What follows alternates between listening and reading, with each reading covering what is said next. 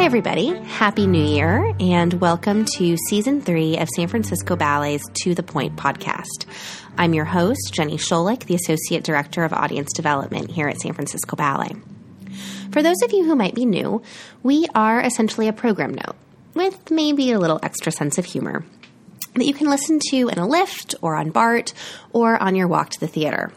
We try to keep things pretty interesting and approachable, but also give you a few little nuggets of behind-the-scenes info or weird fun facts about the production. My favorite were all the donkey facts I got to share last year about Don Quixote. It hurts me that this year's shows won't feature any live animals. Oh well, there's always next season. Today our topic of discussion is Cinderella, which opens here in San Francisco at the end of January.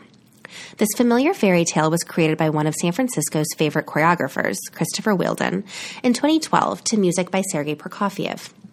With fantastic sets and costumes by Julian Crouch, magical projections by Daniel Brody, and breathtaking puppetry designed by MacArthur Foundation fellow Basil Twist, Wheeldon updates this timeless tale for modern audiences of every age. So today we're going to talk a bit about the history of Cinderella as a ballet and as a musical score, discuss the story of Christopher Wheeldon's Cinderella, which draws equally from the original Perrault tale as well as from the Brothers Grimm, and then chat a bit about what to look out for as you watch. So for the first time in 2020, let's get to the point. As with many a fairy tale, the version of Cinderella that we'll be talking about today wasn't the first. The earliest ballet versions seem to have been made in the Romantic era, around the early 18-teens, in Vienna and London, with the first notable version choreographed in 1893 by a dream team of Marius Petipa, Lev Ivanov, and Enrico Cicchetti, to a score by Baron Boris Fittentoft-Schell for the Mariinsky Ballet. Interestingly, the 32 fouette turns that have now become iconic in Swan Lake, those were first choreographed for this version of Cinderella in 1893, a few years before they were put into Swan Lake. But I'm going to confess, I've never heard the Fittentoft-Schell score, and honestly, I doubt anyone living has. Despite the talent associated with the production, it was never performed again after 1901, and the score wasn't published, so that puppy's long gone. That means by the time composer Sergei Prokofiev took on the score in 1940, there was plenty of room for creativity. Or was there? The 1940s in the Soviet Union weren't really known for their vast amounts of creative freedom. And indeed, Prokofiev was a bit wary about taking on another ballet after his Romeo and Juliet, which, while ultimately a success, had gone through a variety of political and logistical delays on its way to the stage. We'll talk more about Romeo and Juliet later this season when we get to Helgi Thomasson's version of that ballet in May. But today, let's talk a bit about who Sergei Prokofiev was before diving more deeply, specifically into Cinderella. As a note, most of my Prokofiev info is coming from two books by Princeton professor Simon Morrison. First, his 2009 text, The People's Artist, Prokofiev's Soviet Years, and second, his 2016 History of the Bolshoi Ballet, Bolshoi Confidential. Professor Morrison will actually be here in San Francisco in May as this year's San Francisco Ballet Visiting Scholar, giving a few presentations to the public, including at least one that will be free and open to the public at the Opera House on May 6th. See you there? Anyway, back to Prokofiev. By 1940, Prokofiev had already composed several ballets, including Le Pas de Cire, On the Dnieper, The Bright Stream, and Romeo and Juliet. None without their complications. He had left Russia in 1918, spending several years abroad in Paris and in the United States, before agreeing to return in 1935, when the Mariinsky Theater offered him the unturndownable commission to create an opera or ballet on the subject of his choice. He didn't really intend to stay permanently in the Soviet Union. Unlike many other artists, Prokofiev had been allowed fairly free passage back and forth between the USSR and the rest of the world during the 1920s. But it became clear that such privileges were about to come to an end unless he moved his home base from Paris to Moscow. He did, bringing his wife and 2 children with him, and thinking he'd be able to continue his international career. But that wasn't really to prove the case. Indeed, although Prokofiev himself managed to skirt the ideological purges of the late 1930s, they hit close to home. Librettist Adrian Petrovsky, with whom he'd worked on Romeo and Juliet, was convicted of treason. 4 tenants of his apartment building disappeared. And his by then estranged wife, Lena, was arrested in 1948 and sentenced to 20 years hard labor, of which she served 8. It's against this backdrop that Prokofiev takes on the Cinderella Commission, as well as in the midst of this history that the ballet is written. For though it was first announced in the press in early 1941, the ballet didn't see its premiere until November of 1945, meaning it's also a work of the Second World War. Musically, the ballet became, as Morrison says, both with and against Prokofiev's desires, the fourth Tchaikovsky ballet, adhering closely to traditional ballet forms. The composer wrote that, quote, "I see Cinderella as an updated classical ballet with its particular forms, like the pas d'action, grand pas, and so forth, and no less than 2 or 3 full-scale waltzes. But it's musically modern as well, with the contemporary rhythms and chromatic shifts that characterize Prokofiev's music." The scenario was produced by Nikolai Volkov, based largely on the 1697 Charles Perrault tale. But that caused immediate conflict with Prokofiev, who preferred to take on the darker rendition by Russian author Alexander Afanasiev. Once the war began, the Volkov-Prokofiev partnership ended, and details of the plot reverted back to Prokofiev, theater director Yuri Zavodsky, and the choreographer's domain. And there were indeed several choreographers attached to the project.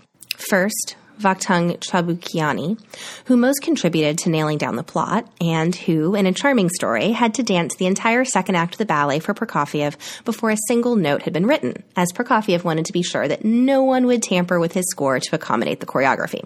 So the dance had to come first. Next, Konstantin Sergeyev, once Prokofiev and the Kirov evacuated to Perm in 1943 as the war intensified. It was there that rehearsals actually began. After that, Rostislav Zakharov premiered the ballet for the Bolshoi Ballet in 1945, before Sergeyev premiered his version in Leningrad in 1946. Since then, balletic versions of Cinderella have abounded, perhaps most notably internationally in Frederick Ashton's 1948 take on Prokofiev's score, and in San Francisco in Michael Smuin and Lou Christensen's 1973 version. That version was televised by PBS in 1985, with Kermit the Frog and Miss Piggy providing color commentary. The tradition of the choreographer fiddling with the plot continued when Christopher Wheeldon took on this story in 2012. Wheeldon is no stranger to stories. An artistic associate at the Royal Ballet, a company known for its attention to narrative, and the Tony Award-winning director of the musical An American in Paris, and the choreographer of several full-length story ballets, Wheeldon really knows how to transform an idea into a compelling evening of work. Part of that, of course, is about bringing in the right collaborators.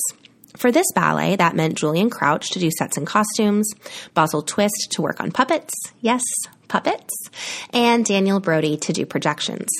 Listening to me talk is not going to give you any sense whatsoever of just how fantastical this production is, or the end of the first act in particular.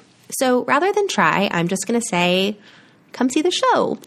Or in the meantime, follow us on any kind of social media account or on our website to see some glimpses of these remarkable sets and costumes.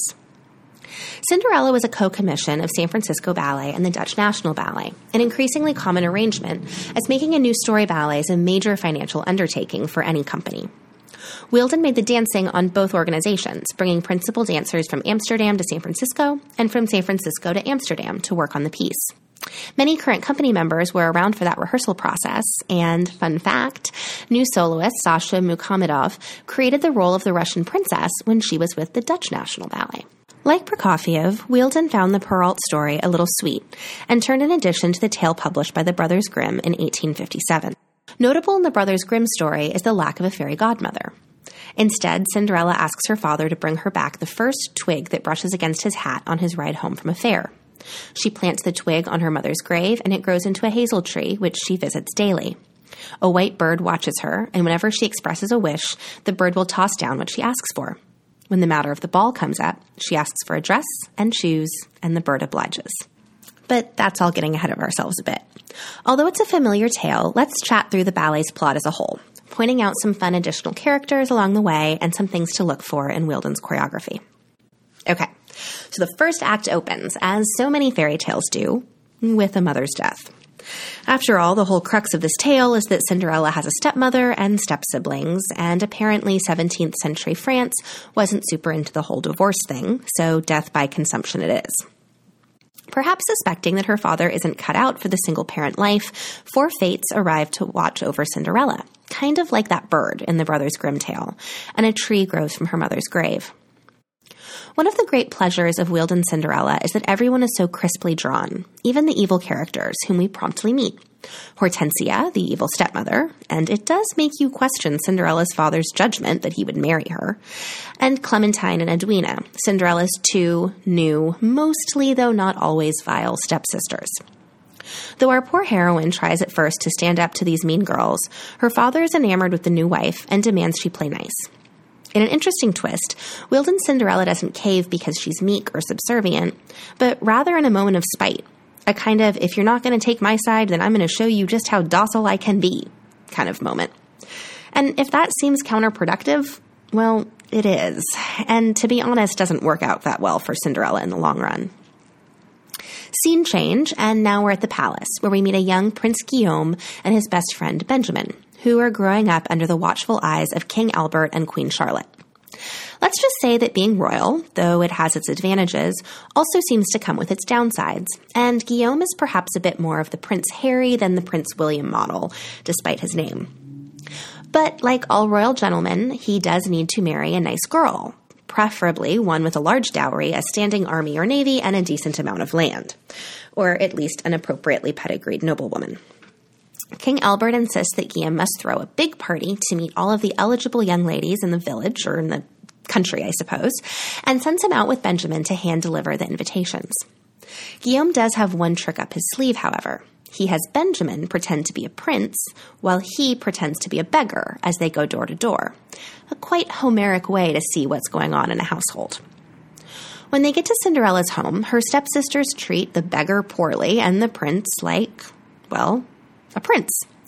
And Cinderella, despite her stubbornness, is sweet to the beggar.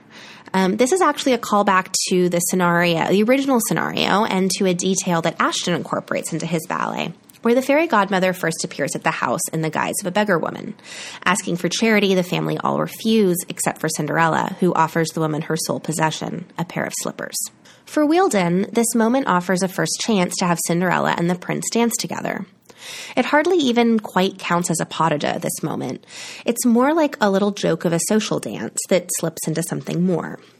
But it's momentous in its own way, setting the stage for the bigger pas de deux that are yet to come, and reminding the audience that dances, like this one, are a way of communicating, not only with the audience, but also a way for two dancers or two people to speak to one another. Dance is a form of communication.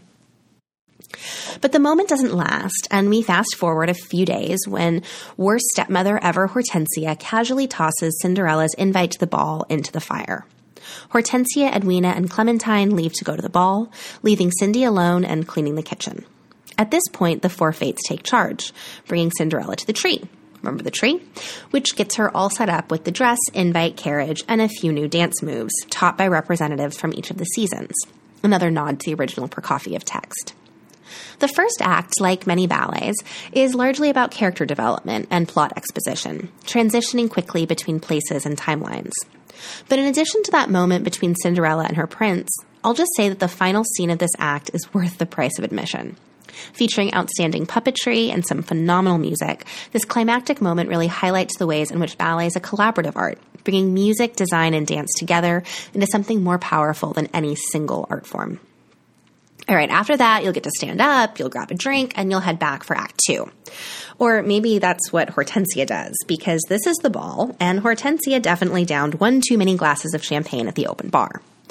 Cinderella appears and catches Guillaume's eye, decked out entirely in gold, dress, shoes, hairpiece, mask, a holdover from the fairy tale where her dress and shoes were made of silver and gold.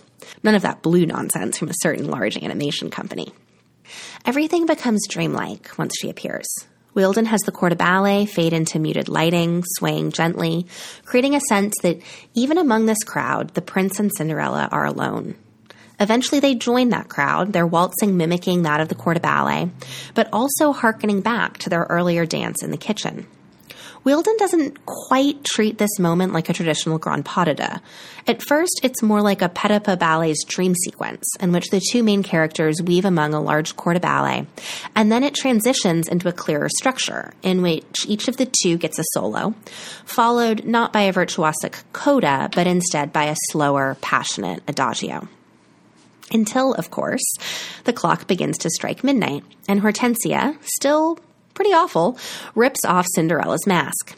She dashes out, but leaves a golden slipper behind. In addition to the moments with Guillaume and Cinderella, this second act is full of other complementary duets.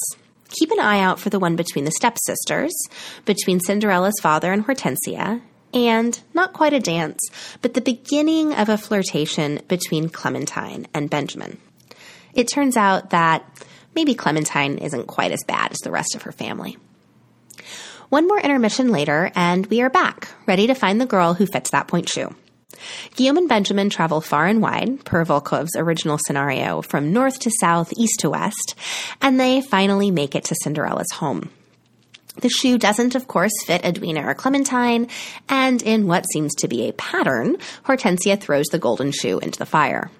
Luckily, Cinderella isn't one to throw away a keepsake, so she's able to produce the matching shoe, and she and Guillaume manage to live happily ever after. And never fear, though Guillaume may have less time for Benjamin now that he's got a girl, Benjamin makes out pretty well too, sweeping Clementine off her feet and out of her mother's grasp forever. While many ballets end with a big wedding, and this one is no exception, it's a different kind of wedding than is typical. Softer, more romantic, less pomp and circumstance. A simple pas de deux for Cinderella and Guillaume under her mother's tree transforms into a charming outdoor wedding with all of our favorites in attendance. The choreography throughout is typical Wheeldon. Lyrical, classical with a contemporary twist, and never more so than in these final moments, when Cinderella seems to float with happiness, her arms and legs trailing through the air. And the final image of the ballet again subverts some expectations. Not a grand finale or big last dance, but instead a repeat of that moment in the kitchen, a quiet moment, a dance that isn't about tricks or technique, but two humans in love. And that is it for today, folks. Thank you for tuning in to Season 3 of To The Point, and meet me right back here for previews of the rest of the season's performances. If you haven't checked out our other podcasts, including recordings of our popular Meet the Artist interviews and Points of View lectures, you should do that. You can find them on our website or in any podcasting app, including Apple Podcasts and the Google Play Store. Hit subscribe and you'll get our episodes downloaded as soon as they're posted. In addition, please do leave us a rating or review in the Podcasts app and reach out on Twitter, Facebook, or Instagram. We're at SF Ballet. We'd love to hear from you, and your ratings and reviews help us reach new, bigger audiences. Thank you for listening, and see you at the Opera House.